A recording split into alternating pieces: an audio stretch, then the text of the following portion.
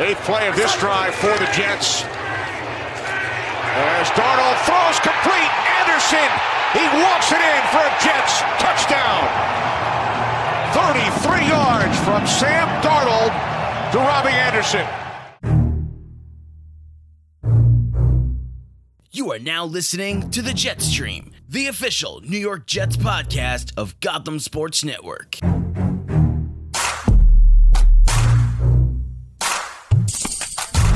Ladies and gentlemen, welcome to the Jet Stream, the official New York Jets podcast of Gotham Sports Network. My name is Andrew Claudio. Happy holidays, Merry Christmas, Happy Kwanzaa, Hanukkah, whatever you're celebrating. We hope you're enjoying the holiday season, and a Happy New Year!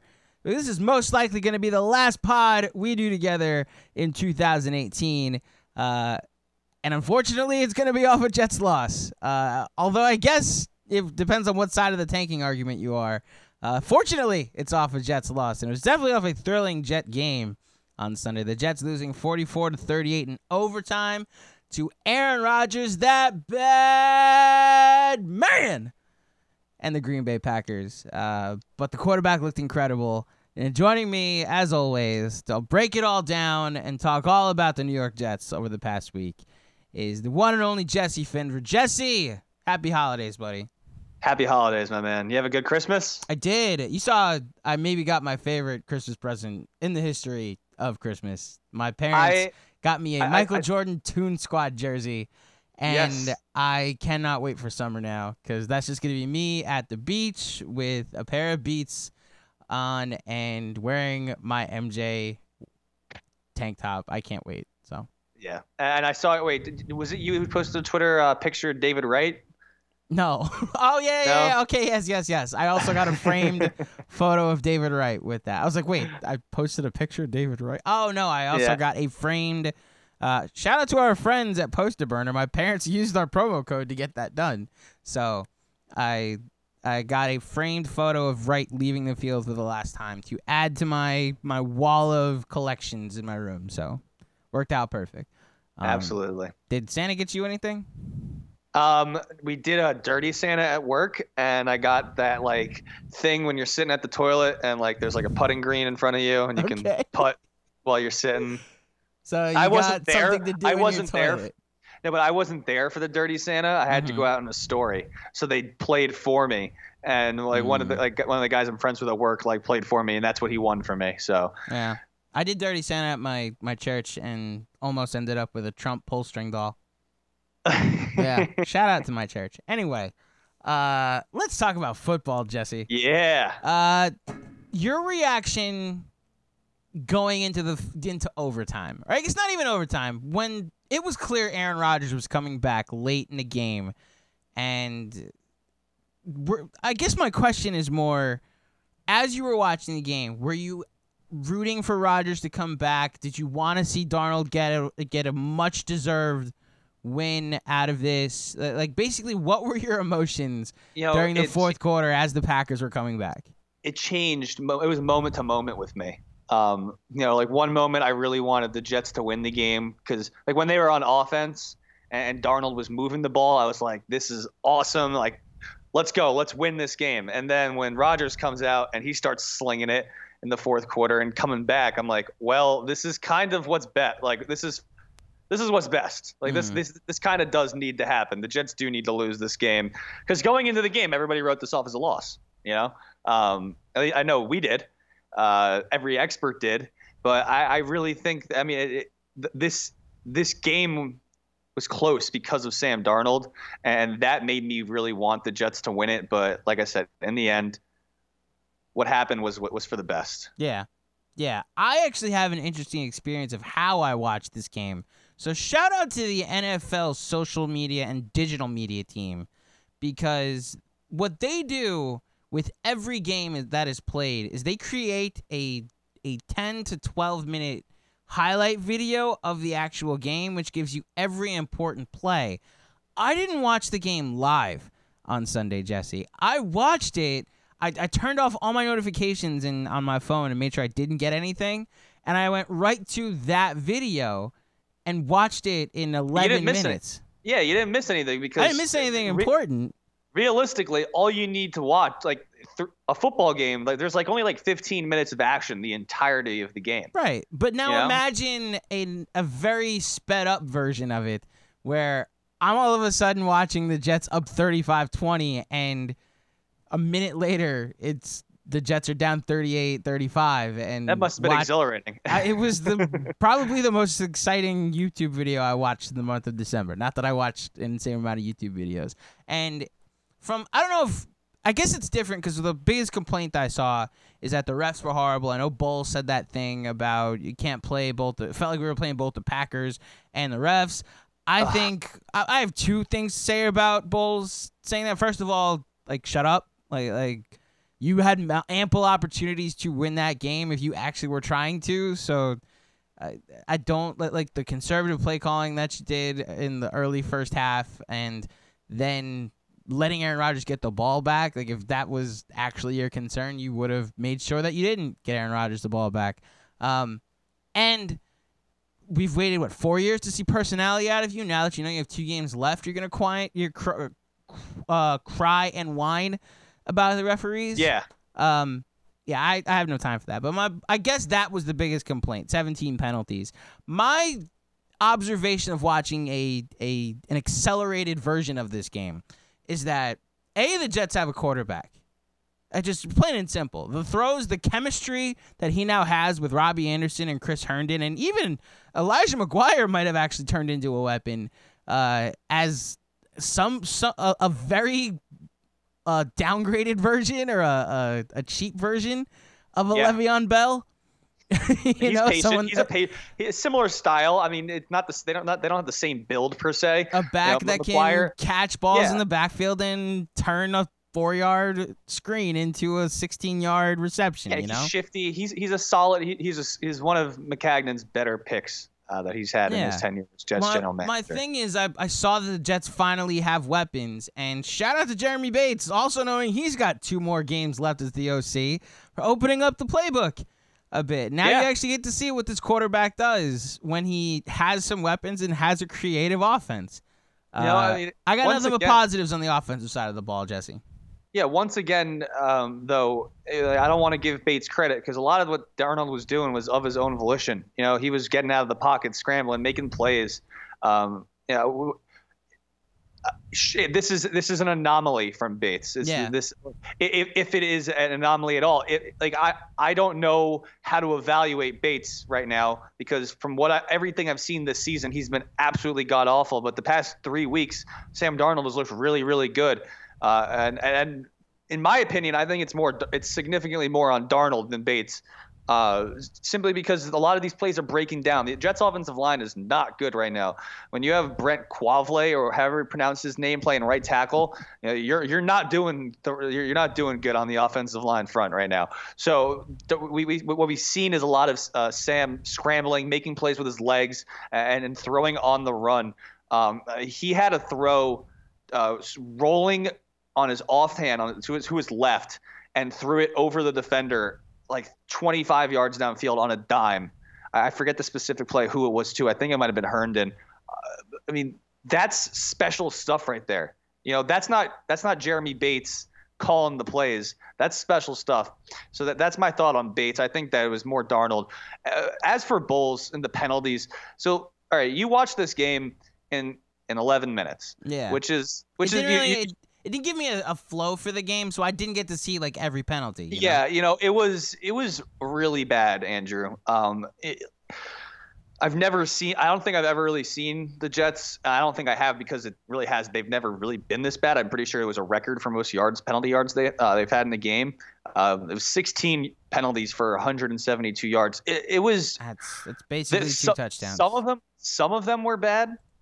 But I would say the vast majority were on those. They were legitimate penalties. They were false starts. They were holding calls. They were bad penalties, pass interference calls. Some of them were really bad pass interference calls, but the majority of those calls were the right ones. And I mean, that's on Todd Bowles. And Todd Bowles can blame the refs all he wants for the loss. But at the end of the day, he's just trying to save his job. He knows the writing is on the wall. You don't blow these games against the Texans and the Packers at home and expect to keep your job. And you don't lose 6 games in a row before that and expect to keep your job, and lose 33 games in 3 years and expect to keep your job. I mean, he knows he's done.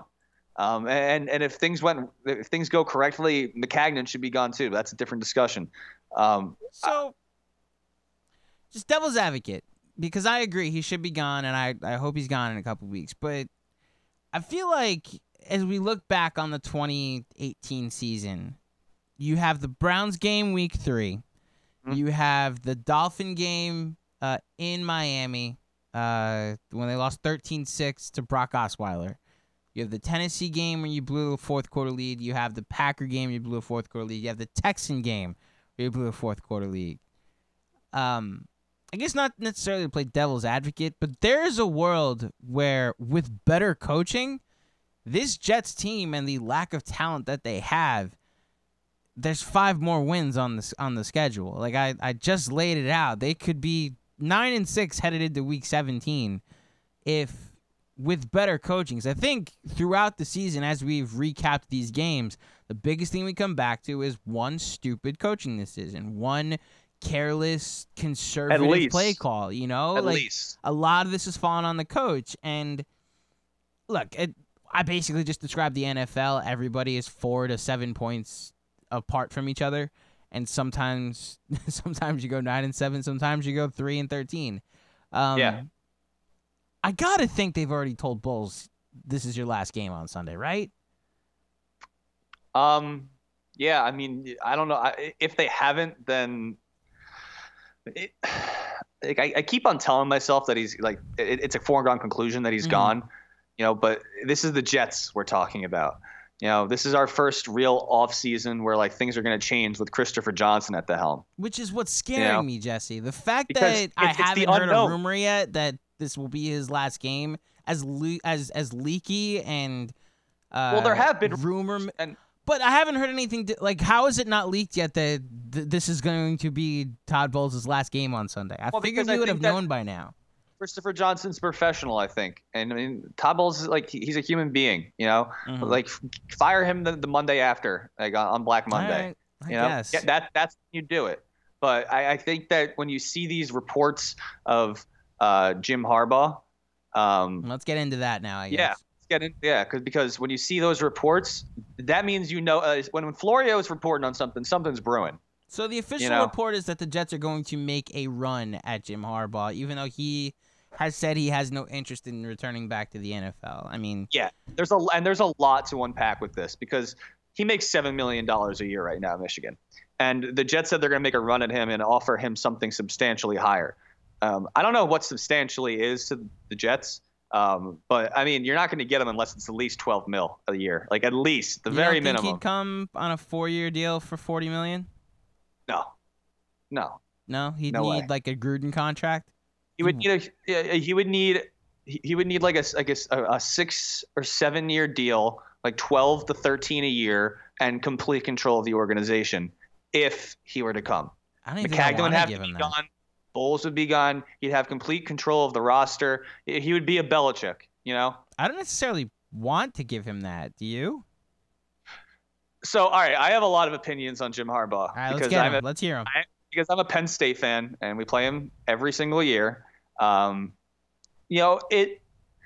He's perplexing because he had so much success at Stanford and Nevada and in San Francisco, building those teams. But it seems like the NFL is kind of passing him by a little bit because unless he has Andrew Luck, I mean, all he does is run the ball and play under center when the league is trending in the opposite direction. He likes to play really good defense, which is what he had with the 49ers. Great linebackers, like he had Patrick Willis and Navarro Bowman, and when he's at Michigan, he has Devin White, and Rashawn Gary in the front.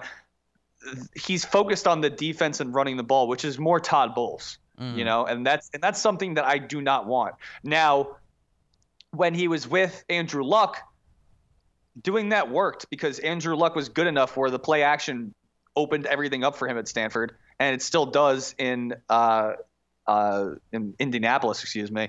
Or it did. They spread the ball out more. But even so, I mean, that works when you have a really great quarterback. But It's not like he's working with gold when you're talking about Shea Patterson. That you're not comparing Shea Patterson to a Sam Darnold or an Andrew Luck. So maybe it would work, but I really just don't. I think that his style is more Todd. Well, it would be just more of Todd Bowles. It would be a headache because all we would hear, it would be a media circus, which would cause a headache. And if he doesn't win right away, it's going to go downhill really fast. Yeah. I would rather go with somebody maybe a little less heralded, and somebody. There are good coaches out there that we haven't heard about that we can get, that the Jets can get and can grow with and build Sam Darnold's career with. Yeah. And I would rather not go the Jim Harbaugh route. Well, that's why I keep going back to why I don't want Mike McCarthy and why I don't want Mike Tomlin or anybody else that just a guy, I know what his ceiling is. I see, like, Mike Tomlin won a Super Bowl with Bill Cowher's roster. And then throughout time, they've drafted well, and yet he still, this would be like, I feel like he's more of a Mark Jackson type in that, how are you not winning championship after championship with the talent we've given you? Yeah.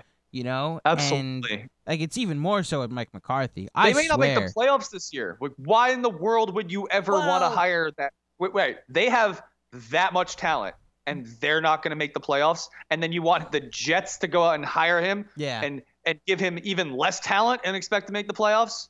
I mean, what world are we living in right now where that makes sense? I agree with you. No, I agree with you about Tomlin. I will say Le'Veon Bell not playing it down this year has to. James Conner has been fantastic. And then he got hurt. And now look at him. Like, that's what I'm saying. Like, not having Le'Veon Bell. What? And Jalen Samuels ran for 150 yards 2 weeks ago. Like, the guy is still, like, he's still playing well. Their running back hasn't really even tailed off that much. It's just for some reason they can't win games because of him.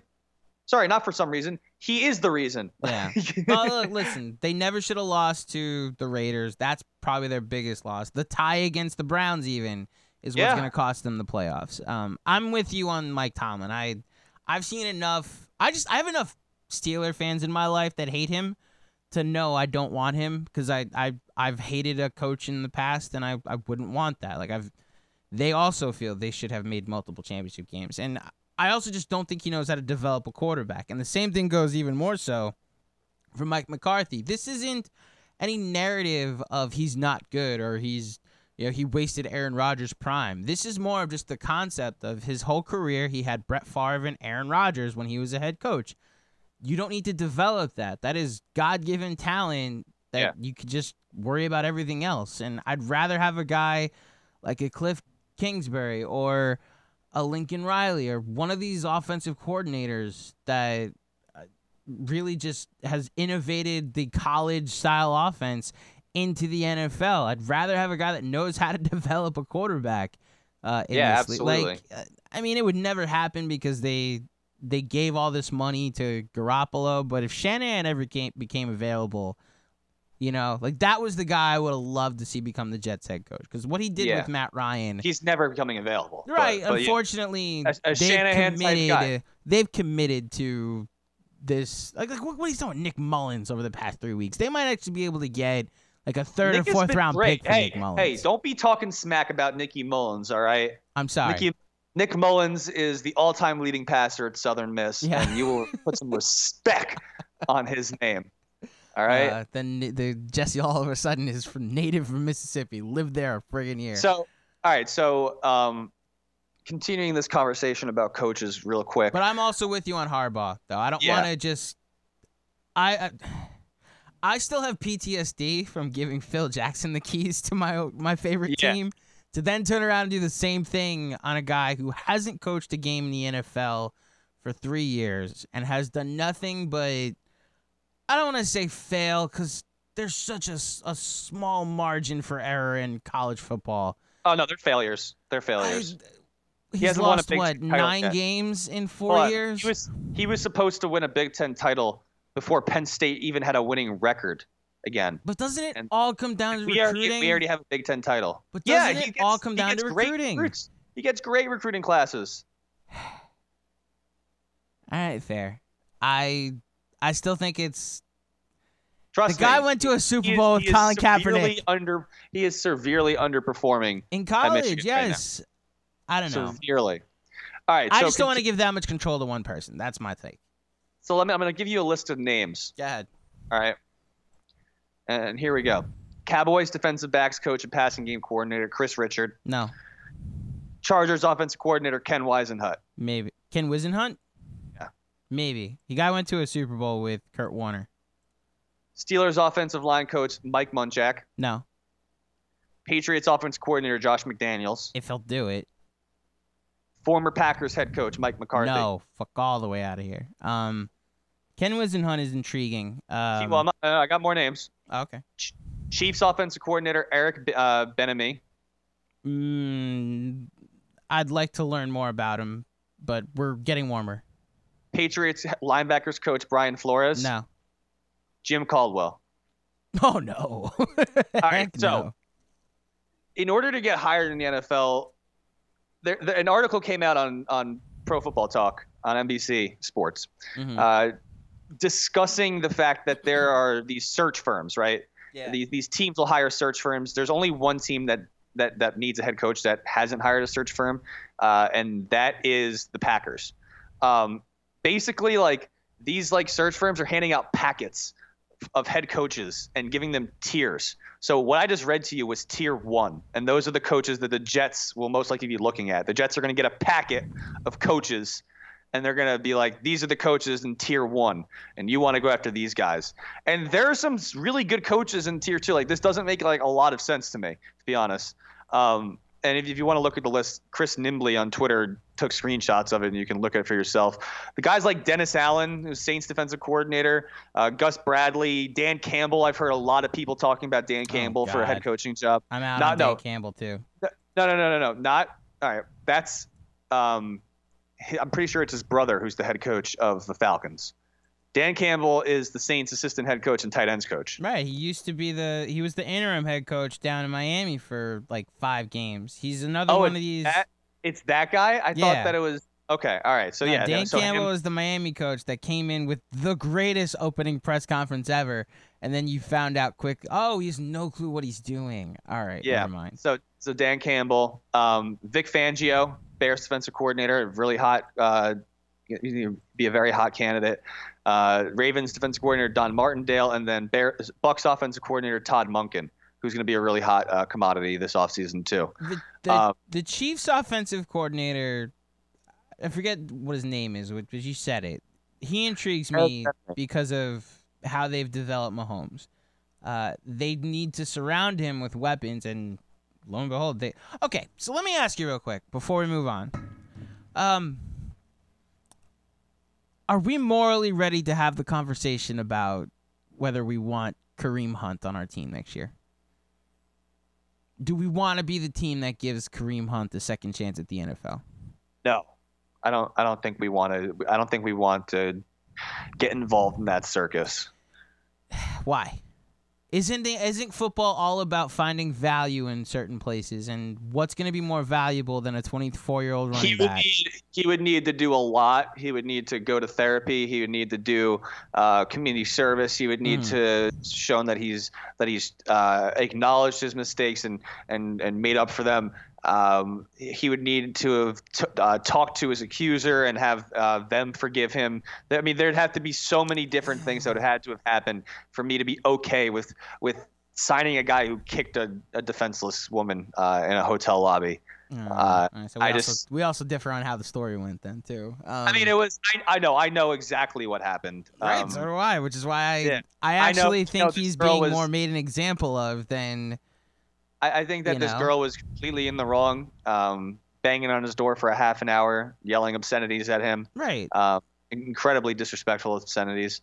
I understand why it happened, but at the same time, this is a business. And he's as in a business, aren't you supposed to find value in certain places? And what's more valuable than that? Positive marketing. You don't want to be your team, we're giving this kid a second chance. You want to be the team that like the Washington Redskins are being absolutely destroyed. That is an actual domestic violence incident. What Kareem Hunt's biggest issue and biggest mistake was. But it doesn't matter. It doesn't matter if it was an actual domestic violence incident. It's what's in the public's eye. And the public, and you can change it quickly with time. And like the biggest issue I had with what happened with Kareem Hunt and what he did is, why are you in that situation? I was more upset that how did you find yourself here? I have less of a problem with what happened than why it happened. You know, I looked at this as a 24-year-old made a stupid mistake in the middle of the night. And listen, what he did was abhorrent and horrific. I guess, but at the same time, we only caught a portion of the video and a portion of the incident. And at the end of the day, if the Jets aren't going to hire him, somebody else is going to. And if the whole point of football is to find value in the margins, and you're able to sign him cheap and then spend money on the offensive, like, I do get what you're saying. The NFL is very fickle when it comes, not the league itself, but like teams are very fickle when it comes to determining what's okay and what isn't. You know, like Ray Rice, that was abhorrent and it was awful what he did. But he never got a second chance. But why did he get a second chance? He was a 31-year-old running back. But Joe Mixon knocked a girl out in college, and he still got drafted. Right. You know, so different teams value Tyreek Hill. Yeah, different teams value different things. I guess the Chiefs thought. I mean, yeah, the fact that Tyreek Hill is still on the Chiefs and Kareem Hunt isn't is pretty crazy, because what Tyreek Hill did was actual.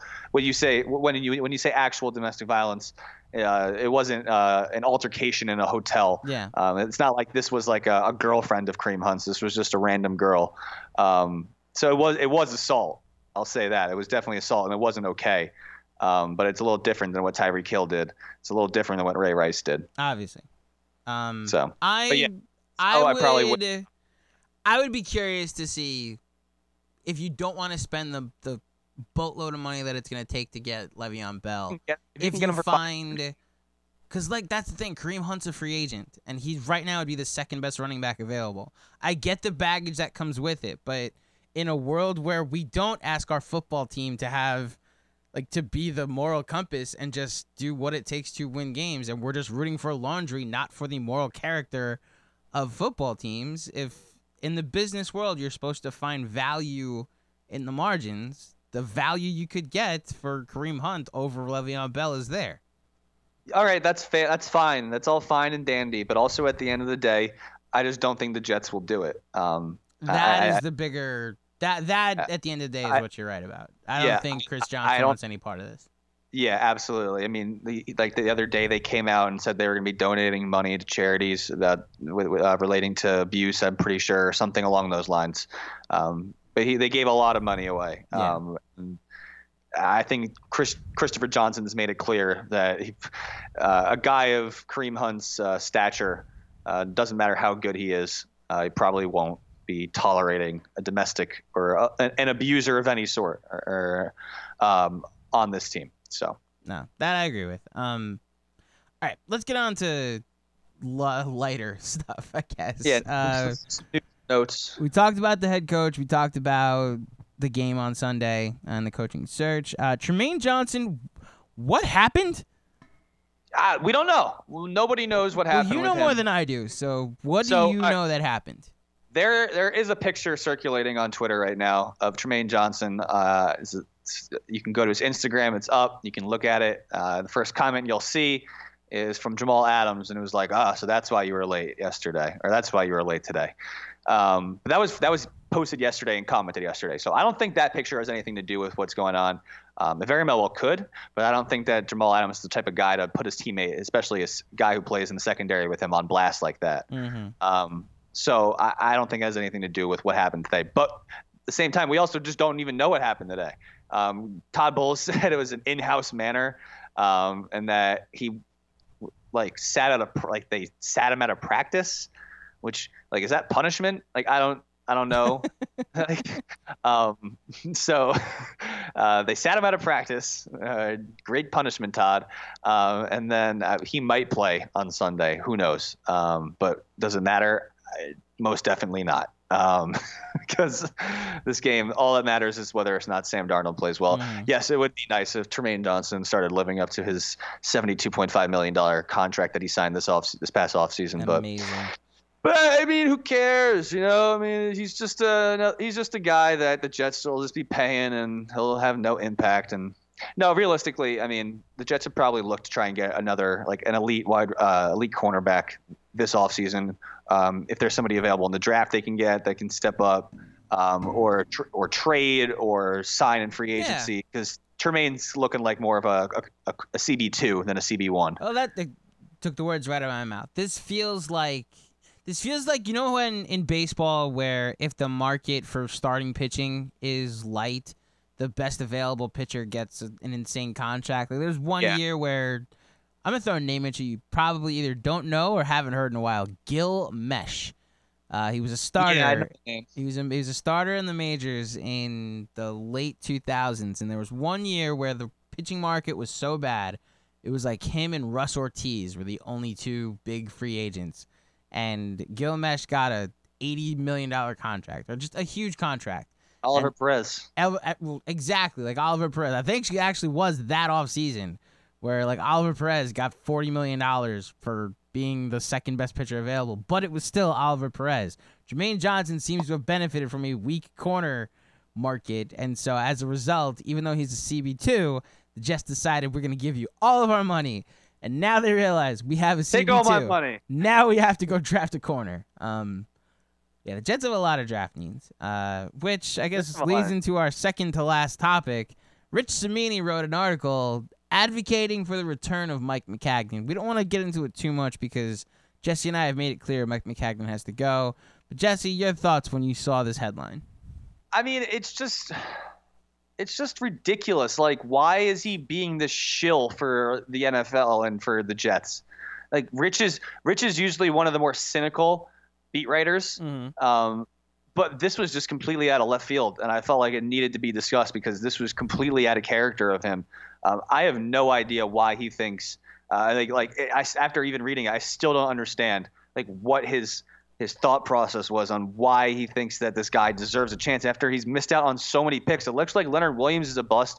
He's missed out on so many late round picks, and he's very rarely hit on guy. Like, it's very easy to be able to hit on Jamal Adams. Like, it's pretty clear that kid was going to be a stud. And I'm not counting Sam Darnold because that was a need.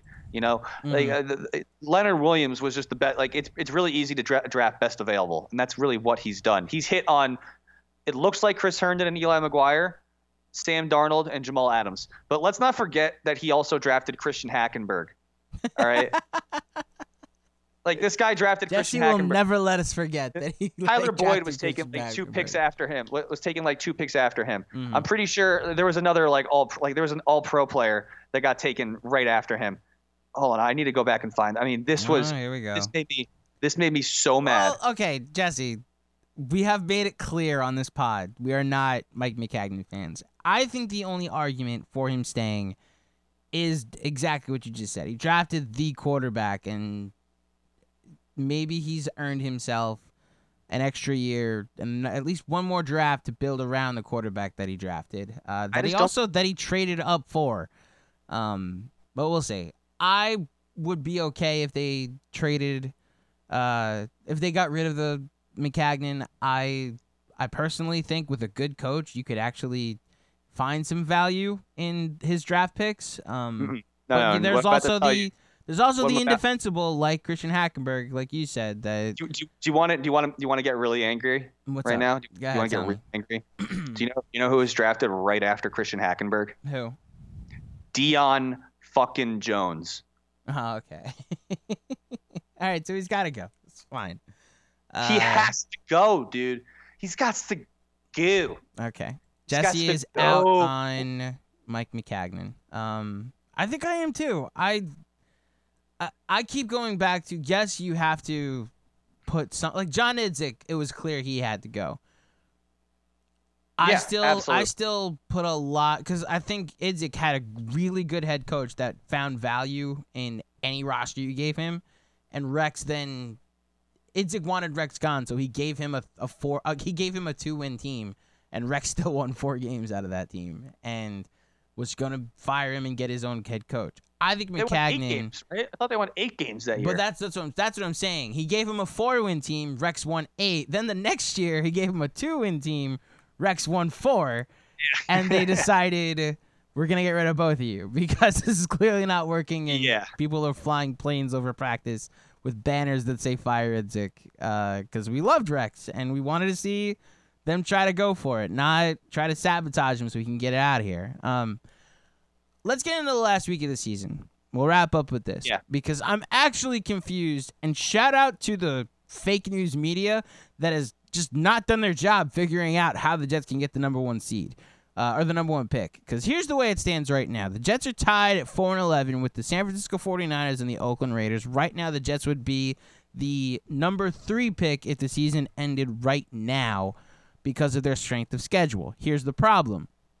The Jets are 4-11 and their strength of schedule is .506.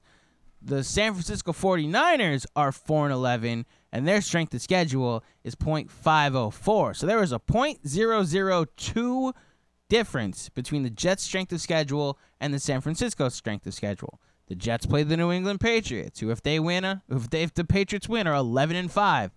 The San Francisco 49ers play the Rams. This actually makes it easier. I don't know. They play the Rams. I was looking at the Cardinals. The Cardinals play the Seahawks. So I think it's safe to say the Cardinals are going to lose. So they'll be 3-13. The Cardinals are going to have the number 1 pick. Having said that, if the Rams beat the Niners, they're 14-2. So then why wouldn't that make their strength of schedule better than the Jets? Why doesn't that compensate for the... They'd be 13-3. Fine, 13-3. Regardless, it's still 2 more wins than the Patriots at 11-5. Shouldn't that make up for the .002? And shout out to Tankathon and ESPN.com and NFL.com for nothing, because nobody has told me if that makes up for the .002 that the Jets need to make up. I think it all depends on all the other teams. What doesn't your strength of schedule factor in every single team that you've played and who they've played? No, it's just the strength of.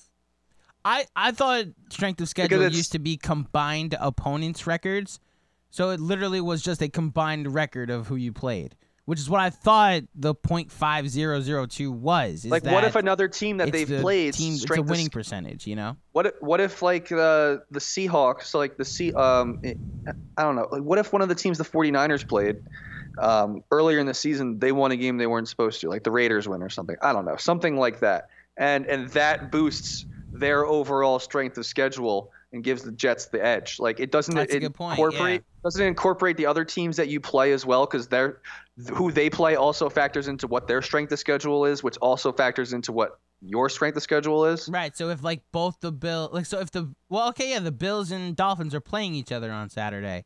So one of those teams is going to win, therefore I guess it cancels each other out because one team is going to get worse and one team is going to get better. Yeah, but Cleveland, if Cleveland wins and beats Baltimore, that helps the Jets. Right. The Jets haven't played Baltimore. But they play Cleveland. Yeah, exactly. So that'll help the Jets. Guys, you see what we're working with? Nobody's trying. I guess at the end of the day, what this comes down to is we're not going to know, right now, how the Jets can get the number 2 pick. Yeah, it's impossible. The only way we're going to be able to do it, to figure it out, is if San Francisco wins and the Jets lose, the Jets have the number 2 pick in the draft. At least, yes. Right. So, that's really all I have for you, is that the Jets will, at best, be the number 2 pick in the draft, because I see no scenario where the Seahawks lose to the Cardinals. Yeah, Also, just real quick. No, they could, because Seahawks just clinched a spot in the playoffs. They could just rest all their guys, Right, but, okay, that's actually a good point. It's chaos. We have no idea what's going to happen, and that makes the NFL great.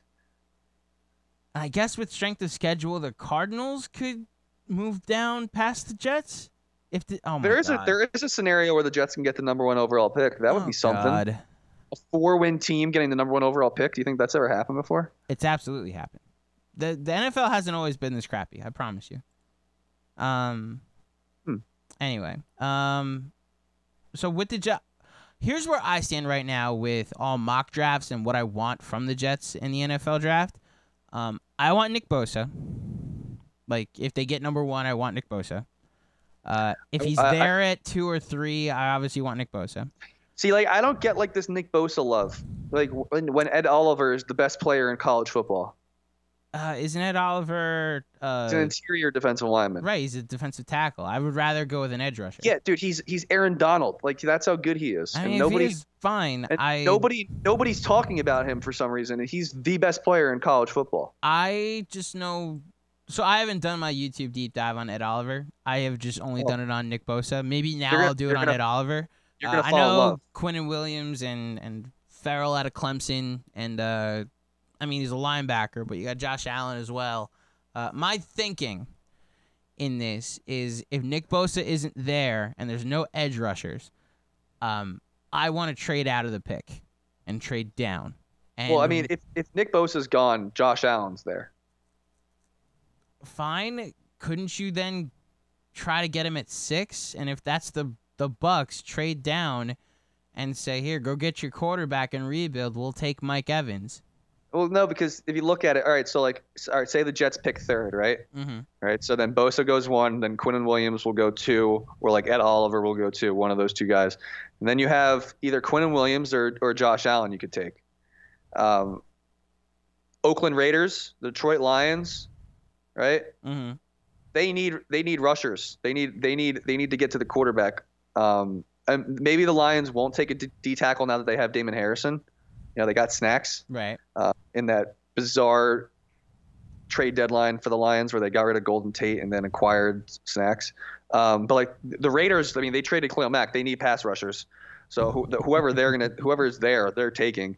And then, I mean, the Bucs, they could use there are teams behind them that could use these guys. So, I mean, you could take a risk and maybe trade down to try and get Josh Allen, but you'd risk mainly the Raiders trying to snag him from you. That's fair. I still would rather... I'm trying to get creative with how the Jets can get a number 1 wide receiver that they can pair with Robbie Anderson and Chris Herndon and like still have a top 6 pick. Like an A.J. Brown or a D.K. Metcalf? 2 Ole Miss wide receivers? Oh, okay. You know the prospects way better than I do. Well, I mean, Ole Miss has like arguably the 2 best wide receivers in the entire country. I mean, there's N'Keal Harry from Arizona State. Hold on, I think it's...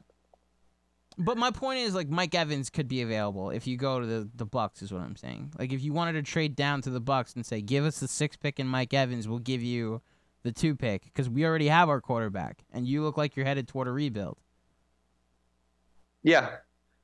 No, you're right. I mean... Like, that's where I'm headed with this. Like, it would probably only take the 2 pick in Mike Evans. The problem, when you really break it down, is that if the Bucs are trading up for a quarterback, they're going to want to pair him with Mike Evans. They're not going to want to just throw a quarterback into a system that doesn't have any weapons. So I guess you're going to have to look elsewhere. Who are they trading up for? Dwayne Haskins? Like Justin Herbert declared that he's right, staying that's what I'm saying. Haskins. Oregon.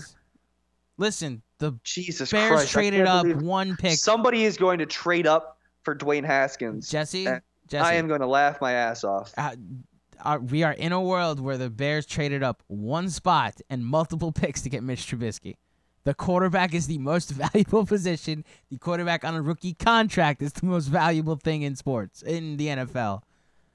Maybe sports too. Yeah, I mean, I would say Steph Curry on a 4-year, $40 million contract is the most valuable thing I've ever seen in sports. Yeah, that's true. Back-to-back MVP, and the guy that made it possible for you to get Kevin Durant because Steph Curry was making less than Andre Iguodala. All right, well, we're getting off topic. Right, yes, but I'm saying as far as value goes, that number, the Jets are going to have a top 3 pick. I am confident in saying that. The Patriots are going to win on Sunday. Shout out, like we're not going to break down the game as quick as Are they going to win? Yes. Are they? Why? As quick as, because, Jesse, Belichick hate. Okay. Here's the spin zone. Here's the only way I think the Jets will win. It's because Belichick hates the Jets, and if he has a chance to screw them, what he will do is rest his guys because he knows he'll screw their the maniacal genius. No, he would never pass him a first round bye for that though. That's my point. Is as a result. Plus, the Patriots' B playbook could beat the Jets. Their B playbook beat the Bills last week. Their B team beat the Jets earlier in the season, but I think that my point. Sam Darnold's finally arrived. No, and Sam Darnold's arrived against a mediocre Packers team that's underachieved all season. And he played great against the Texans too, and that is a legitimate team. Fair, that is fair. And he also played well against a legitimate Bills defense. You know, I will not chalk up what we just watched the past 3 weeks as just some random occurrence. No, that was a real quarterback making real throws, playing against solid teams. I don't care if the Packers are 5-8-1 or 6-8-1. They still have Aaron Rodgers, right? And the Houston Texans have a 10-win team, and they're awesome. And the Jets had a chance to win in both of those games. And they also should have. Did they beat the Bills? I don't even remember if they beat the Bills at this point. They beat the Bills. That's good. Yeah, that's Darnold's first win. Yeah, and it wasn't his first one, but it was his first game-winning drive, is what I'm saying. Yeah, and that was really impressive too. I don't care what anybody says, but these past 3 weeks, he's been unbelievable. All right, and I take everything that Pro Football Focus does with a grain of salt. Like they're naming him the best quarterback in the NFL over the last 3 weeks. Let's pump the brakes there. Maybe by your metrics he has been, but obviously he's still he's still a rookie. He's still learning, but he's definitely taken a step since he's come back from injury. Yes. And he even said himself, sitting out for those 4 weeks and being able to watch Josh McCown in his process really slowed things down for him and got him. It was probably the best thing that ever happened to him and will ever happen to him in his career. Jesse, I'm not arguing that Darnold has been great the past 3 weeks. I'm saying he hasn't played Bill Belichick. I'm just saying he has. He's played him once already. No, Josh McCown started that game. All right. That's true. You're right. That's what I'm saying. He's never played Belichick. He's going into Foxborough, and this is a game the Patriots need because their 41-year-old quarterback needs a bye. He just balled out against Aaron Rodgers. No, he didn't. He balled out against the Packers defense. It's Aaron Rodgers' team. No, Aaron Rodgers plays offense. He went head-to-head with Aaron Rodgers. He went head-to-head with a very mediocre Packers defense. Kirk Cousins torched that team. All right. Let me be excited, okay? I'm excited, too. Be excited. I also know what happens when my rookie quarterback plays the Patriots. I think that he looks a lot better than he has when he first started, and that gives the Jets a chance. And I think that's all you can ask for when you're going into Foxborough is for a chance. There has been one time in my life where the Jets have needed a win against the Patriots. Oh, no, excuse me. Where the Patriots have needed a win, and they've played the Jets and lost. And it's the playoff game. Yeah, the divisional game. It's literally the one time in my life where the Patriots have there's a game in 2002 with Pennington, but that was pre-Brady era that we have now. There has been one time since 2003 that the Patriots have needed a victory and they lost to the Jets. And I get it. At this end of the day, that's still Todd Bowles. That's still that defense on the field. The Patriots are a win away from a bye. They stink. Jesse, I think they're one and done come playoffs. Don't get me wrong. I think they're going to lose to whoever plays them first. Having said that, they still are playing a 4-11 team. And as a result, I think they're going to lose. The Jets are going to lose on Sunday. I think the Jets are going to play. I think this is going to be a close game. I think the Jets are going to they're going to put up points with the Patriots. And for some reason, the Patriots the last 6 weeks, they have wins against the Jets, the Vikings, and the Bills, right? Mm-hmm. And they have losses against the Titans, the Dolphins, and the Steelers, right? And all their losses are on the road. But it doesn't matter. They've looked putrid the past 3 weeks. Fine. They've looked the last 3 weeks they've looked bad. The Dolphin game, are we just going to say that they've looked putrid in a game that they lost on the most miracle play I've ever seen? It's the Dolphins. That was absolutely awful by them. They lost the game. The Dolphins didn't. It wasn't just a miracle. Yes, it was crazy that it happened, but it was also awful by the Patriots. Awful tackling, awful everything, and they also let up a ton of points to the Dolphins in the first place. Like, you're playing against the Miami Dolphins. You're Tom Brady. It's never made sense to me, but he's like 1-6 in his last 70 games in Miami. Yeah, that is weird. That is weird. It makes absolutely no sense. Then you go and you play in Pittsburgh and you put up a dud and you own the Steelers. Mm-hmm. The Steelers are Tom Brady is the Steelers' daddy, and they put up a dud, and then you only win by 12, like 24-12 against the Bills, and you look awful doing it. Like, it's just so awful. Like, Josh Allen, I think it's pretty clear Sam Darnold's a little further in his development than Josh Allen is right now. Is that a fair statement to say? Based on the last 3 weeks, yes. All right, so I just think that Sam Darnold's going to put up a heck of a better fight, a heck of a more of a fight than Josh Allen did last week. Now, the Bills' defense is better than the Jets' defense, but I still think that the Jets are going to be able to put up more than 12 points against this Patriots defense. That is nothing special. I love your optimism, Jesse. I don't see any scenario other than the evil genius that Belichick can be if he wants to stick it to the Jets and make sure they get the 5 pick. I'm just making the argument for how they can win. Listen, I get it. Yeah. I just, again, in my life, it'd be one thing if this was Patriots Cardinals last week of the season because there's no emotional attachment there. Belichick loves to stick it to the Jets and like embarrassing their rookie quarterback to end the season. It's also we're in a world where the last 3 years in a row the Jets go to Foxborough late December and get blown out. I see that same thing playing out here. I don't see how the Jets hold the Patriots under 30 points. For the first time in a very long time, the Jets are playing the Patriots, and I'm just like not afraid of Tom Brady at all. I appreciate it. I do appreciate what Darnold's done to your confidence level. No, it's not just Darnold. Like, dude, the dude was my fantasy football quarterback this year. Like, he has not been that good this year. He hasn't been good in fantasy. They did just win 10 games, though. He is the quietest 4,100 yards and 25 touchdowns I've ever seen in my life. Because, like, they're not a passing team this year. All he does is dink and dunk, and it's all yak. Yeah, I mean, not for nothing. That's been Brady the majority of the last 4 years. But... No, but Brady's been able to throw the ball downfield. Like, Gronk is a shell of himself. Julian Edelman looks awful. The only good player I've seen on their offense the past 4 or 5 weeks has been Sony Michel, and he hasn't even been healthy all those weeks. Right, but they also had Amendola, and they had Deion Lewis, and Chris Hogan got more involved in the pass, they were able to... James White has been amazing this year. Yeah. Like, who cares about Deion Lewis when you have James White, who's been unbelievable? It's just it's a different feel with this Patriots team, even from a few weeks ago. They just don't feel like these titans like of the NFL right now. I think you said. Well, listen. I think they're going to be one and done in the playoffs. I'm expecting a loss. But you're talking like you're expecting a win. No, I'm expecting a loss. But like this talk like the Jets have no chance, and you're saying, oh, like the Jets haven't won a game against the Patriots when the Patriots needed a win since 2003. Sure, throw all that out the window. All right. I don't care about any of that stuff. As long as this kid is playing the way he's playing, I think the Jets have at least a sliver of a chance at going into Foxborough and winning a game. I will give you a sliver. How's that? I will give you a sliver. I think there's a chance that it can happen.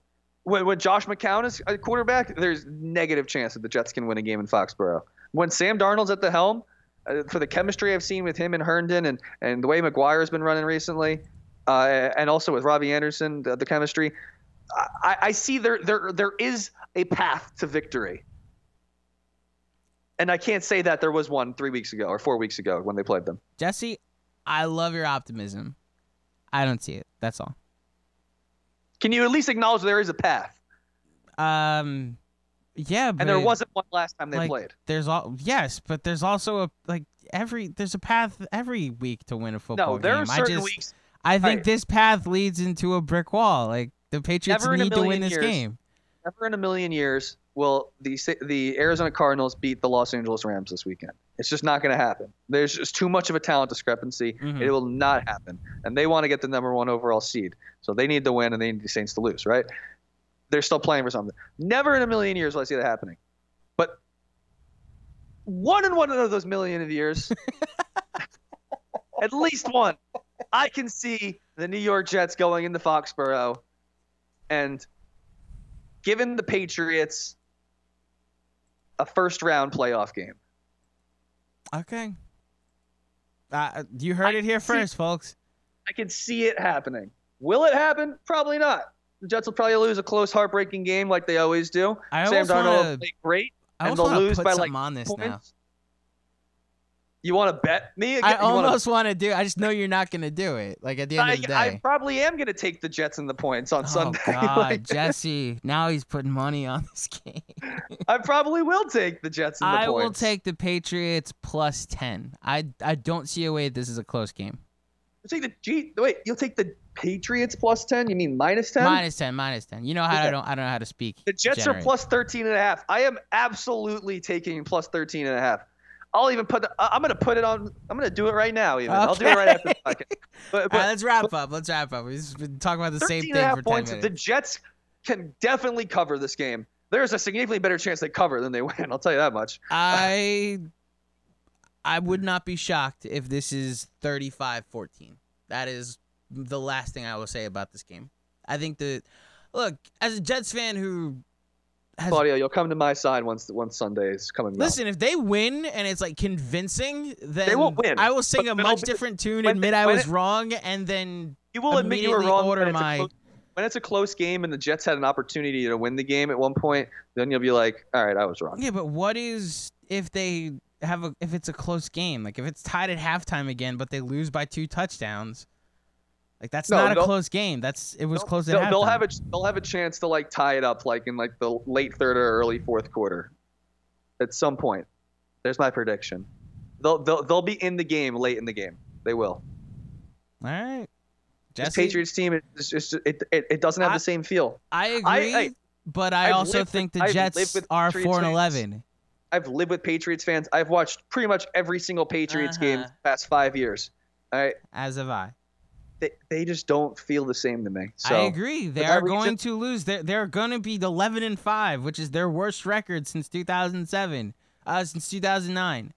At the same time, it's still an 11-5 team facing what's going to be a 4-12 team. It's not a very good 11-5 team. I'll tell you that. All right, we'll see. This has been the Jet Stream. I wanted to talk about how they get the 1 pick, and now I'm having to defend the Patriots. And how we did talk about that for a little bit. We did, and now somehow the Jets have a path to victory. And there is a path. There is a path. Okay, I was gonna make that the episode description, but even that's way too ridiculous. Jesse, you can find him on the internet at jfinversports12. I got that right? Jesse? Yeah. Okay. Yeah. jfinversports12. You can find me on the internet at Claudio_GSN. Follow Gotham on Twitter at GothamSN and all our daily blogs, articles, and other podcasts at GothamSN.com. It's pretty quiet for us right now. I actually think Jesse and I are the only ones that did a pod this week. Christmas on a Tuesday really messes up everybody's schedules. So we'll be back next week with the first pod of 2019 and off a Jets loss that is for sure to happen. A Jets loss, but a Jets cover. A Jets loss, and according to Jesse, I'm going to feel terrible for you when they lose by 3 touchdowns on Sunday. Dude, they're plus 600 right now. That is just... When it's 21 nothing in the second quarter, I'm going to text you, are you okay? That's how Sunday's going to go. Yeah, we'll see. When Brady's thrown his 3rd touchdown to Gronk, and it's 45-3 again. You think Jamal Adams is going to let Gronk get off the line of scrimmage? The shell of Rob Gronkowski get off the line of scrimmage?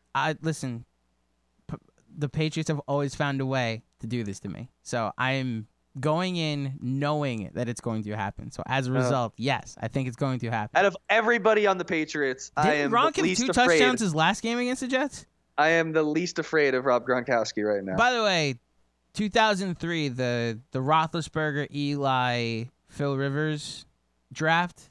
Yeah. The number 1 through 4 picks were all 4-win teams. Interesting. Yeah. I did a little research while you were telling me how the Jets will win on Sunday.